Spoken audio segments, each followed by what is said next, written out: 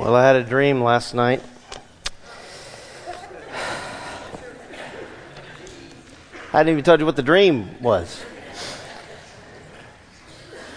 Nick Saban's going to Fayetteville.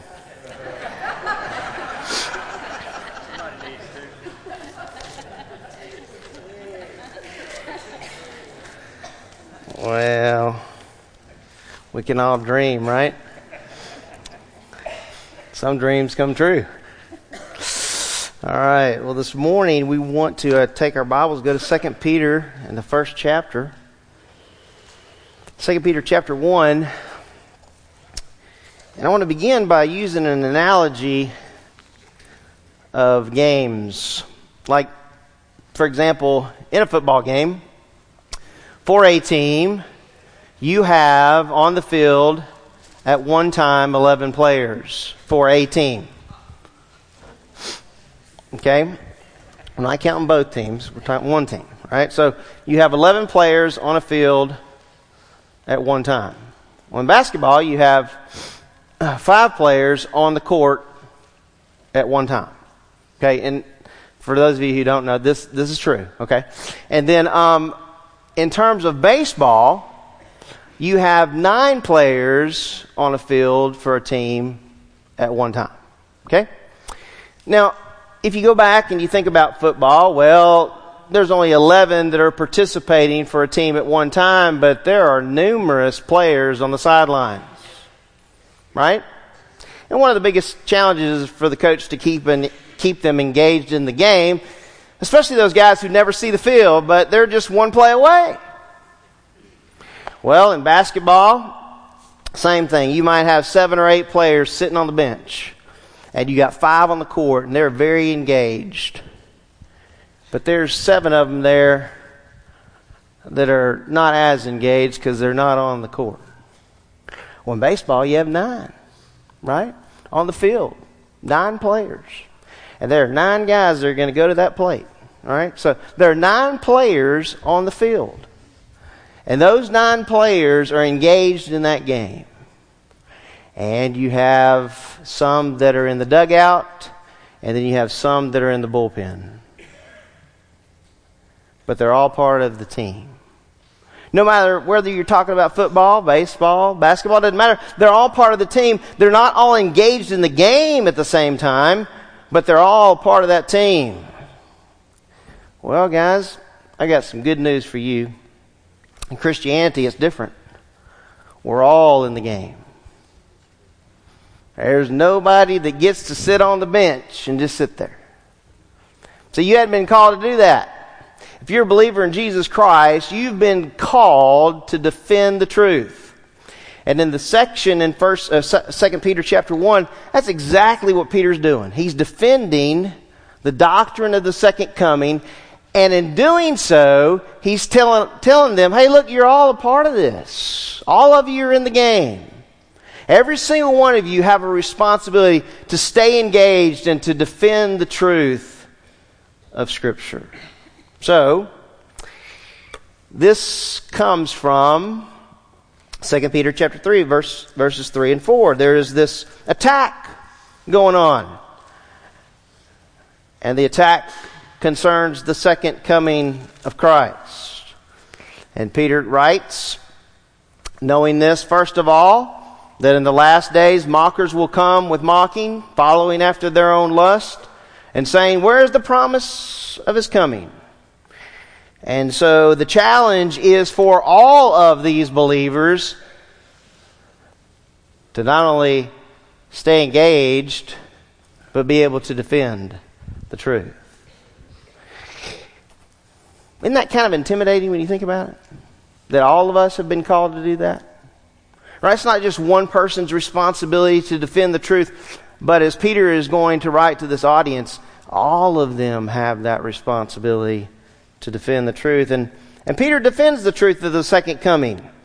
We've kind of talked about a little bit about that as we've shared with you previous the story of on the Mount of Transfiguration where Jesus Christ was transfigured. And so this all comes from that particular argument. Peter shares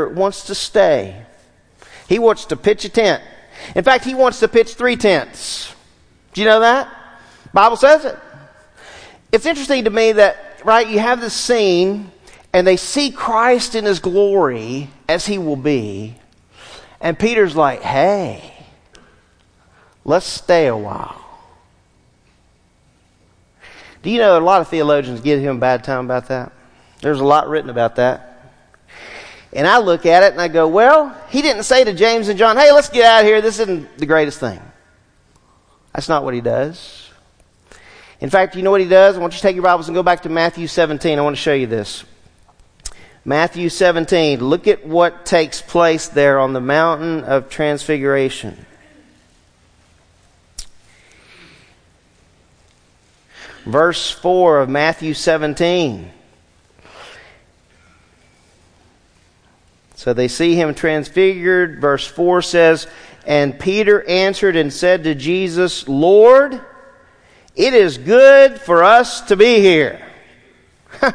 Right? What else do you want him to say? It's good for us to be here. Absolutely. "If you wish, I will make 3 tabernacles. One for you, one for Moses, and one for Elijah." So if you read any commentary on this, you know there are a lot of theologians that are going to say, well, Peter didn't understand what was going on, and so he wants to stay a while, and he wants to pitch these 3 tents, one for Christ, and one for Moses, and one for Elijah, right? And so he's not separating Christ from the other 2.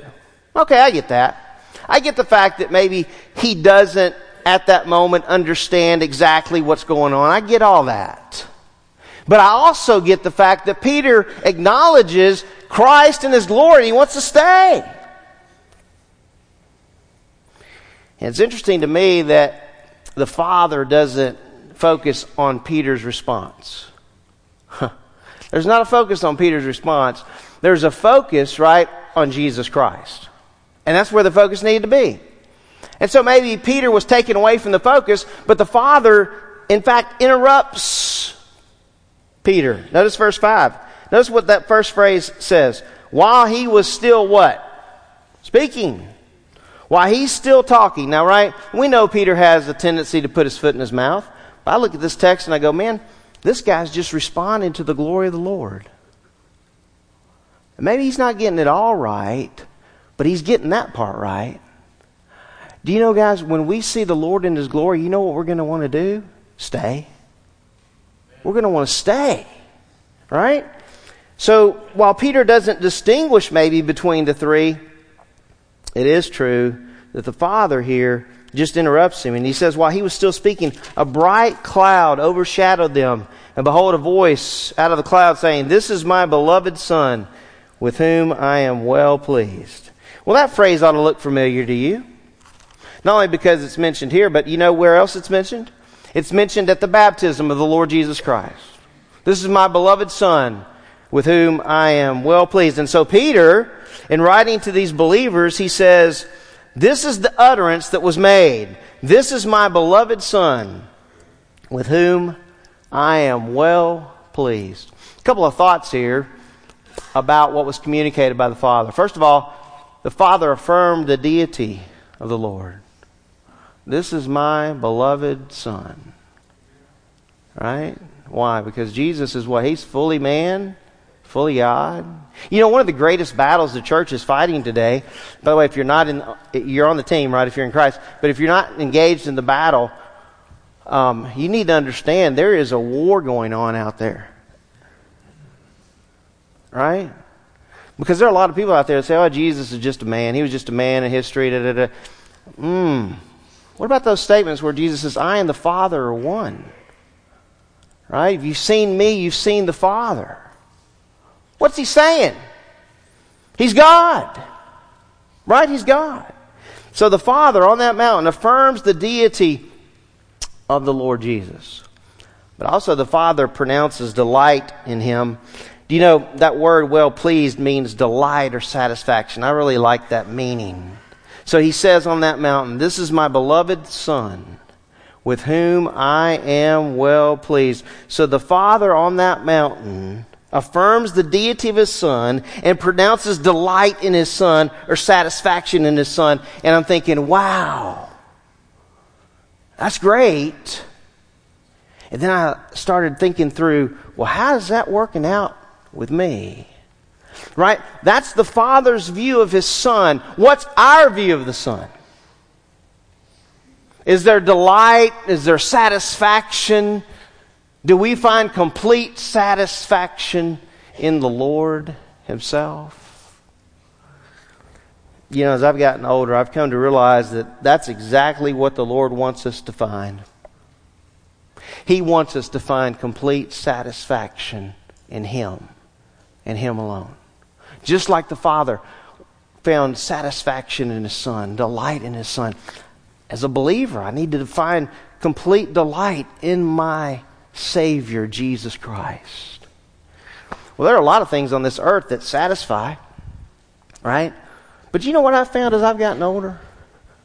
The things that people say satisfy for a time. You ever notice that about satisfaction?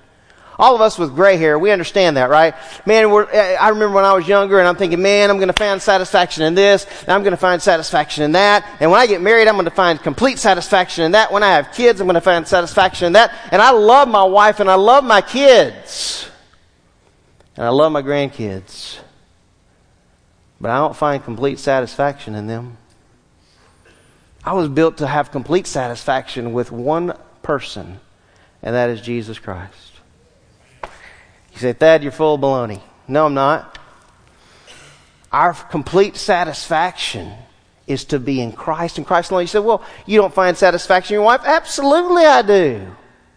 I love being with my wife. I love being with my children. I love being with my grandchildren. I got 3 little rugrat grandchildren. And man, they are wild. And they go all over the place.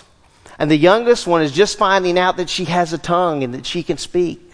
And she's trying to say things, right? And it's fun to watch those kids. And I find satisfaction. But my greatest satisfaction in this life is Jesus Christ.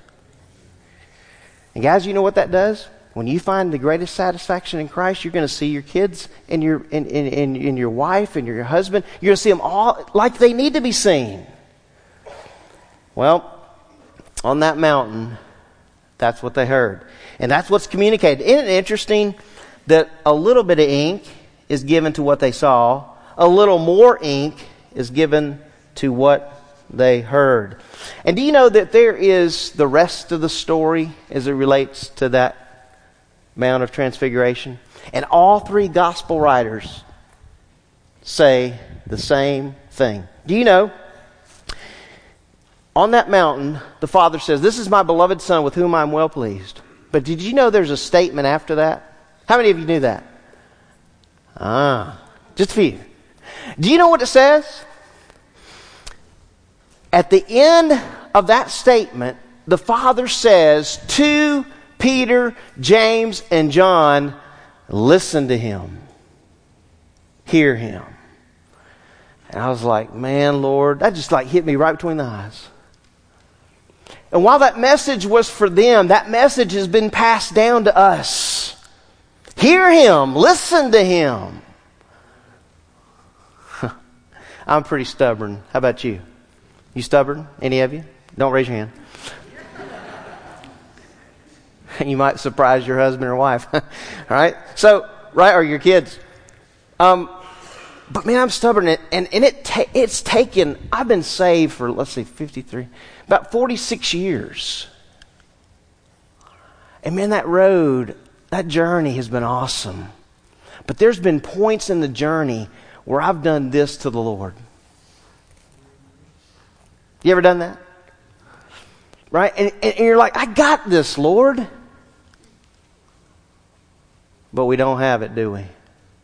The greatest satisfaction, guys, is to not only understand who Christ is, but it's to listen to him. You say, Thad, how do I listen to him? Great question. His word. You want to know what the Lord wants you to do with your life? Listen to his word. And do you know what's so awesome is that the Lord Jesus told his disciples in John's gospel that he was going to give them another helper of the same kind. And it will be the Spirit of God that will lead them into all truth. You say, what's that? It's the Bible. When I was a child, I grew up in Southwest Louisiana, and we did 5-day clubs a lot. We worked with my parents worked with Child Evangelism Fellowship. You remember that song, the Bible? Any of you want to sing it with me? Right? The Bible, yes, that's the book for me. I stand alone on the Word of God. The Bible. You know, I'm thinking, man, it's a pretty simple song, but it's a pretty profound song, right? You see, Peter's argument was not only built around experience, but Peter's argument for these guys is built around the Word. And that's what we want to get to next. You're saying, Thad, you're just starting? Well, no. Not all that was review, right? The hearing part wasn't. So you come to verses 19 through 21, and the focus shifts. It shifts from their experience to the Word. This is some pretty good stuff here, right? You're going to have to really fasten your seatbelt and get ready, all right? And in this particular section, Peter focuses on the Word for several reasons. But I want us to read what it says. Now notice verse 19. And Peter says, "And so we have the prophetic word more sure, to which you do well to pay attention, as to a lamp shining in a dark place, until the day dawns." And that's a phrase concerning the second coming of Christ. "And the morning star arises in your hearts," which morning star is a reference to Christ. So he says, so we have the prophetic word more sure. Well, there's a couple of things that we need to know about what Peter is saying here. We need to know, all right, for our own purposes. We need to know, first of all, that he is talking in terms of Scripture being over experience, or Scripture trumping experience. Now, I need to explain that to you. Notice in the verse, the first part of the verse, he says, "And we have the prophetic word more sure." Well, the word order there could indicate that the eyewitness account of Christ's glory or His majesty at the transfiguration confirms Scripture. Right? And that's one viewpoint. It could be that. Or it could be that the word order in the Greek makes it different.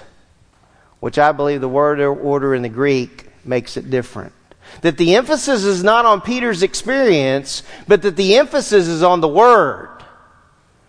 Now I want you to think about the context of what Peter is doing and what Peter is writing. Remember, he's writing to these believers who are being attacked specifically concerning the second coming of Christ. Well, let me ask you a question. What was their Bible? Old Testament. The Old Testament talk about the second coming of Christ? Absolutely. So what's Peter doing? He's saying to them, we have the more sure prophetic word. We have what was written by the prophets in the Old Testament concerning the coming of the Lord Jesus Christ. So the word order, the way it reads in the original is not "we have the prophetic word more sure," but it reads this way, "And we have more sure the prophetic word." The word order actually ranks Scripture over experience. Now that term "more sure" has this meaning. You need to know this, all right? The word "more sure" is the idea of something that is fixed, something that is certain, something that is reliable, something that can be trusted. So as I'm reading that and I'm studying that and I'm looking at that definition, I'm going, all right, something that is fixed, something that is certain, something that is reliable, something that can be trusted. Oh, we're talking about the home. When you think about the home should be a place where things are what? Fixed, where things are certain, right? Where there is trust, where there is reliability. I'm like, wow, that's a really good analogy. Here he's talking about the Scriptures, right? We have the more sure prophetic word. We have the Scriptures. I like what Henry Morris says about this. While Peter was certain of what he saw, he was certain of what he saw. I mean, he is not saying, hey, this didn't take place, because he shares the experience with them. But what he's saying is we have the more sure prophetic word. While Peter was certain of what he saw, he stressed that God's written word was more sure than any personal experience. Let's stop for a second. Guys, do you know how important that is today? People say, man, I had a vision. I had a dream. I told you about a dream at the beginning of this message, didn't I? Well, that dream was a bunch of baloney. I didn't have a dream that saving, I mean, that's not going to happen. All right?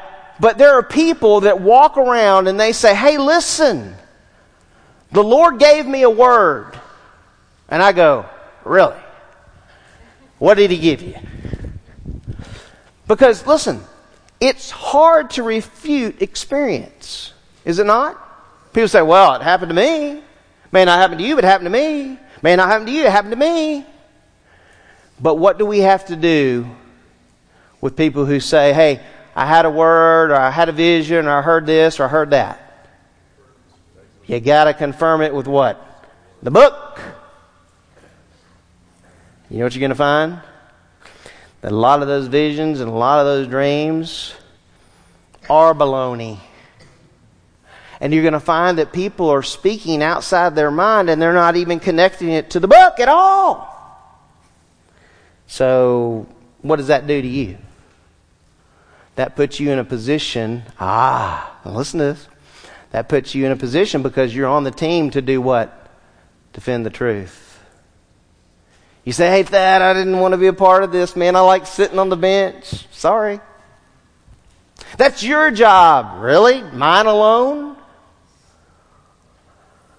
And guys, we are living in times where people are taking God's word and they're twisting it.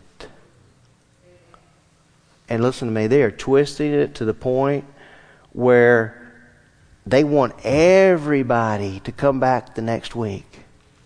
And so how can I make this sound just good enough to where those that attend that know the truth are still on board with me, but I don't want to offend anyone? I got some news for you. The word offends. And it offends a lot. Because the Lord has demands on His people. It's just the truth. Right? So you look at this and you go, wow, this is a big deal. Because Peter is stressing the written word of God. Now it's interesting what he says about the written word of God here in this verse. Notice what it says, verse 19. And so we have more sure the prophetic word. Now look at this next phrase. To which you do well to pay attention as to a lamp shining in a dark place. So, this is what I say. Not only does Scripture trump experience, but Scripture gives direction. Gives direction. You know, it's that whole analogy of, when was the last time you used your Bible? Is there so much dust on it that you had to really dust it? Right? Because how else are we going to get direction for life? How we do that? We do it through the written word. Well, the term pay attention there means to have in close proximity. To keep close at hand, to keep before your mind. I mean, what better thing to do than to keep the Scriptures before my mind every day? Hey guys, look, you say, Thad, you don't live in the real world. I do. Man, I understand you have families, you have jobs, you have kids, you have grandkids. There is so much that is battling for your time. But I can look out there and I can tell. You ate the last couple of days, didn't you? How many of you ate on Thanksgiving Day? How many of you ate a lot on Thanksgiving Day? How many of you know that this is not the time of the year to be going on a diet? Man, listen. One of the greatest battles I have in my life is eating. I love to eat. And I really love, Thanksgiving Day it's the best and the worst all in one day. Because I really love dressing. And I just want to camp out in it. Right?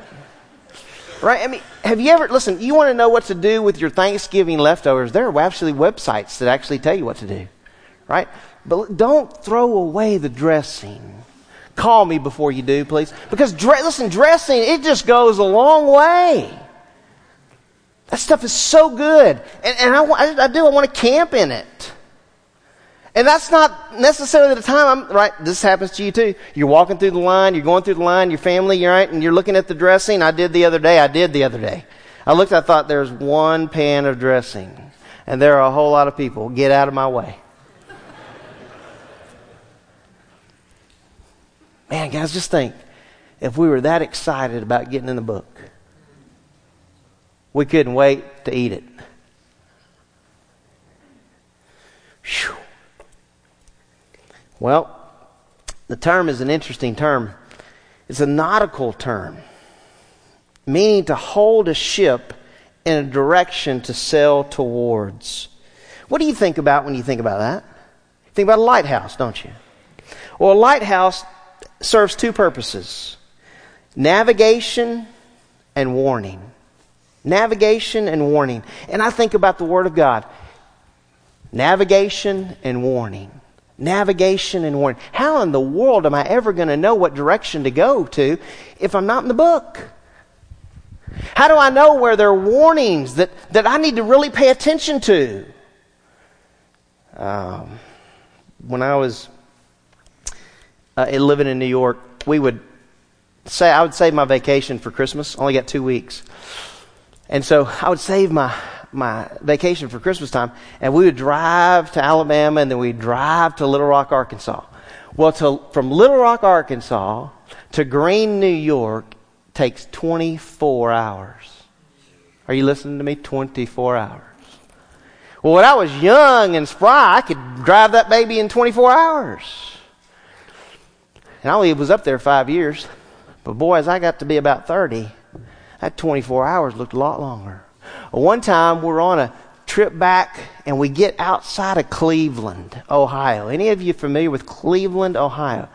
They have a thing in Cleveland, Ohio called lake effect snow.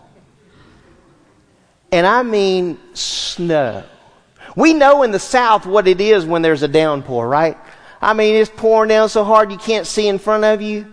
Well, we were on our way back to Greene, and I'm driving and about to hit Highway 17 that goes all the way across New York State, and I'm just south of Buffalo, and there's this, which they have lake effect snow too, just this humongous, it is pouring snow. Now, I know that's hard for you to envision, especially if you've only been in the South. But I promise you, just as much as it pours rain, it pours snow. And it was snowing so hard that all I could see in front of me were taillights. Barely. But you know what those taillights did? As I'm driving on Highway 17, making my way back home to Greene, New York, those taillights served as my direction. The bad part about that, what if the dude would have went off in the ditch? But it served as my guide.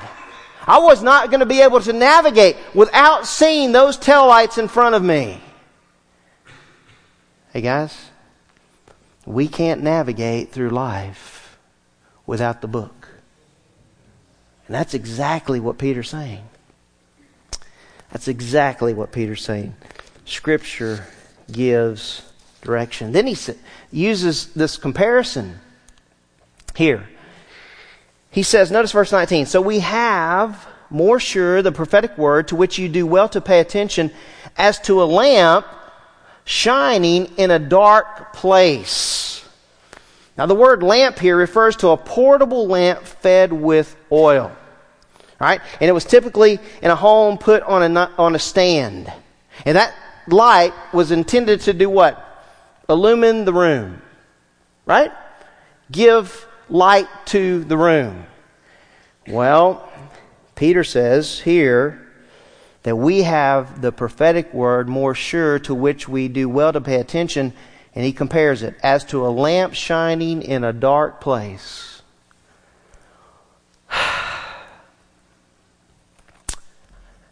A dark place. Think with me about a dark place. Let's see if we can come up with our dark place. Where is a dark place around here? Huh?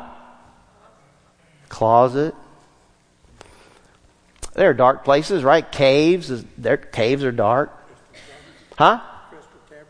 Crystal Cavern's dark. Where's Crystal Cavern? Right I thought you was going to say Auburn. All right, so you have caves that are dark. You have rooms that are dark. But do you know what Peter's referring to here?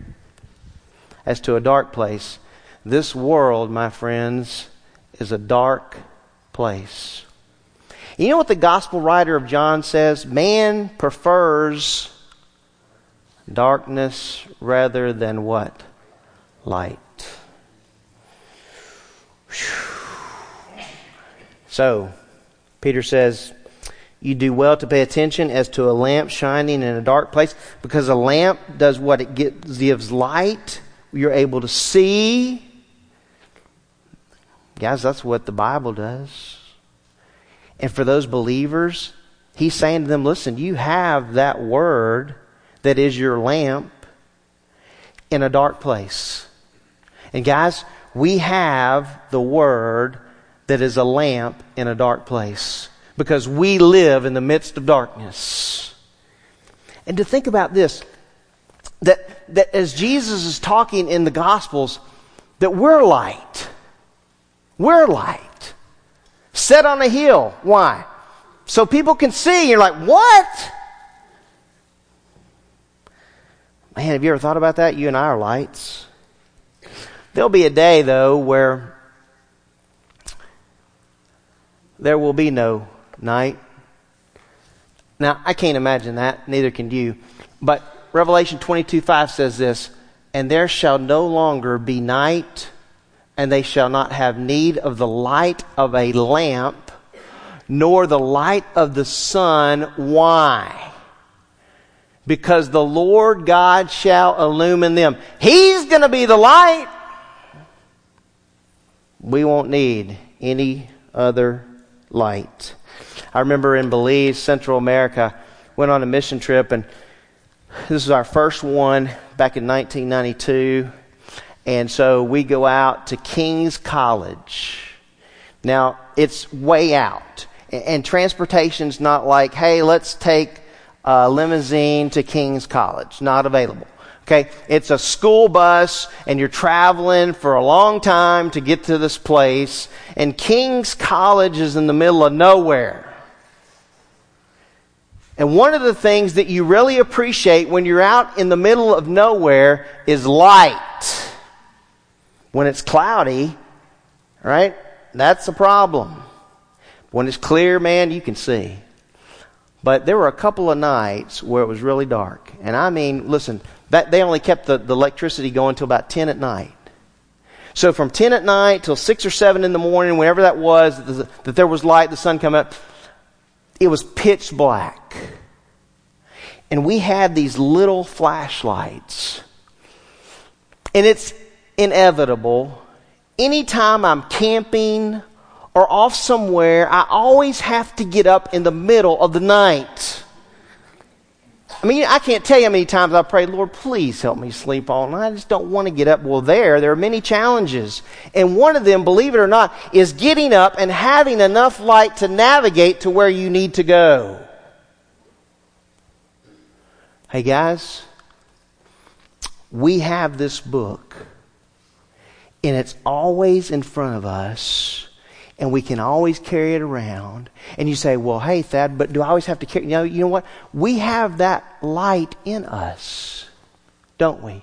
That's why we tell these kids, hey, you need to memorize the Scriptures. Because what are the Scriptures going to do? They're going to bring forth the truth about the light, who is Jesus Christ. Well, what do we do in the meantime? Before this scene, what do we do? Well, I want to leave you with this morning. This is what we do. Psalm 119, 105. The psalmist says, thy word is a lamp unto my feet and a light unto my path. Every single, listen, and this is the picture. Every single step that I take, is critically important. And I need God's word to guide me through this dark world. So you look at this and you go in the context of 2 Peter. Wow, he is really writing some encouraging things for these believers. He's telling them, hey, look, there's no need to worry. There's no need to struggle. You have and I have the Word more sure. We know the rest of the story. We know that Jesus Christ is coming again. And he ends that section and he says, how long, right? How long do I have to pay attention? Until the day dawns, until Christ comes back. And that's a picture of his second coming. And the morning star rises in your hearts. And you're like, morning star, what in the world is that all about? I want you to turn to Revelation 22, and we'll close there. Revelation 22 tells us who this morning star is. Revelation 22, verse 16.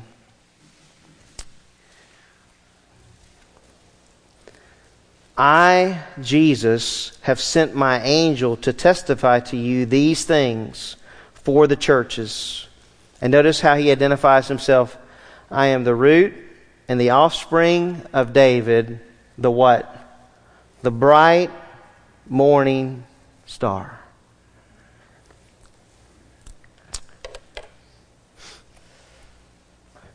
Guys, if you're in Christ today, you're a part of the team. Do you know that when guys are sitting on the sidelines, whether it's in football or on the sidelines in basketball or in the dugout in baseball, it's very difficult to stay engaged in the game. That's one of the challenges. But can I just encourage you with this thought?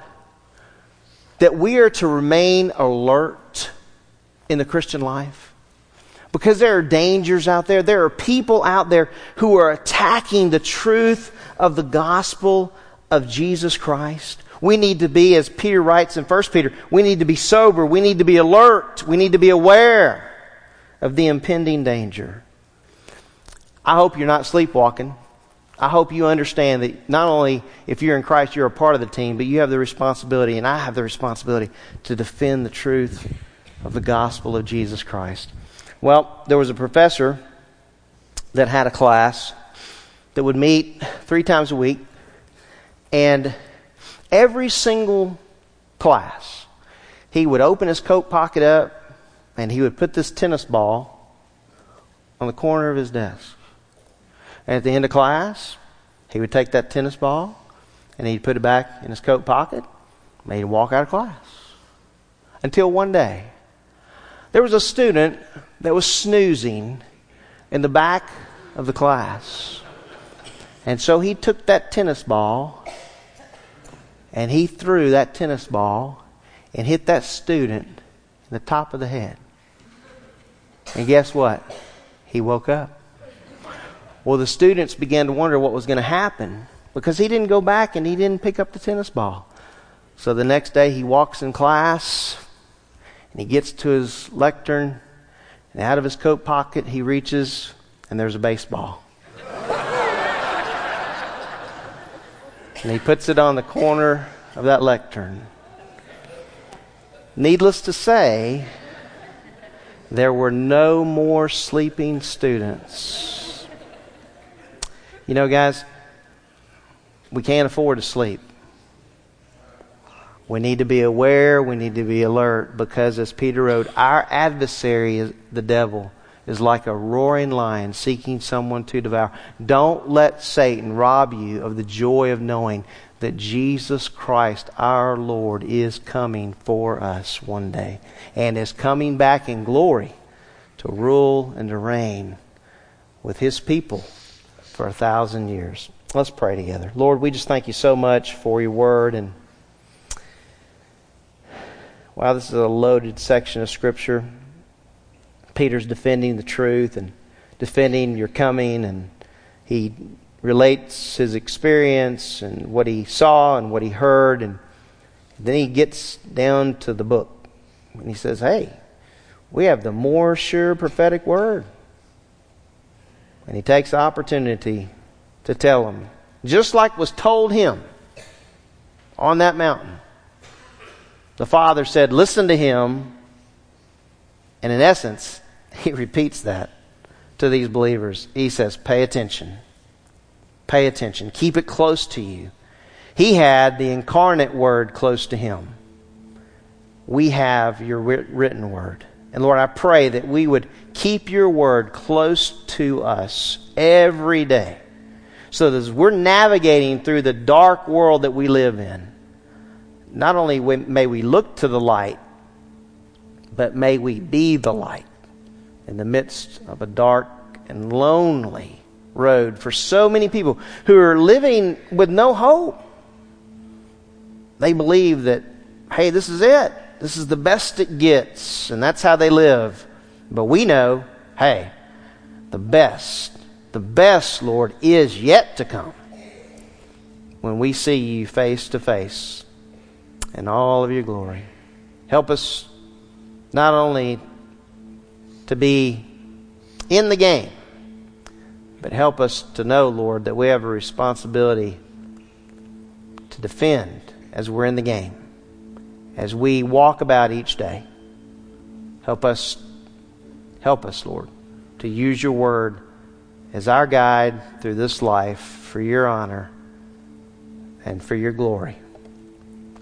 In the name of Christ, amen.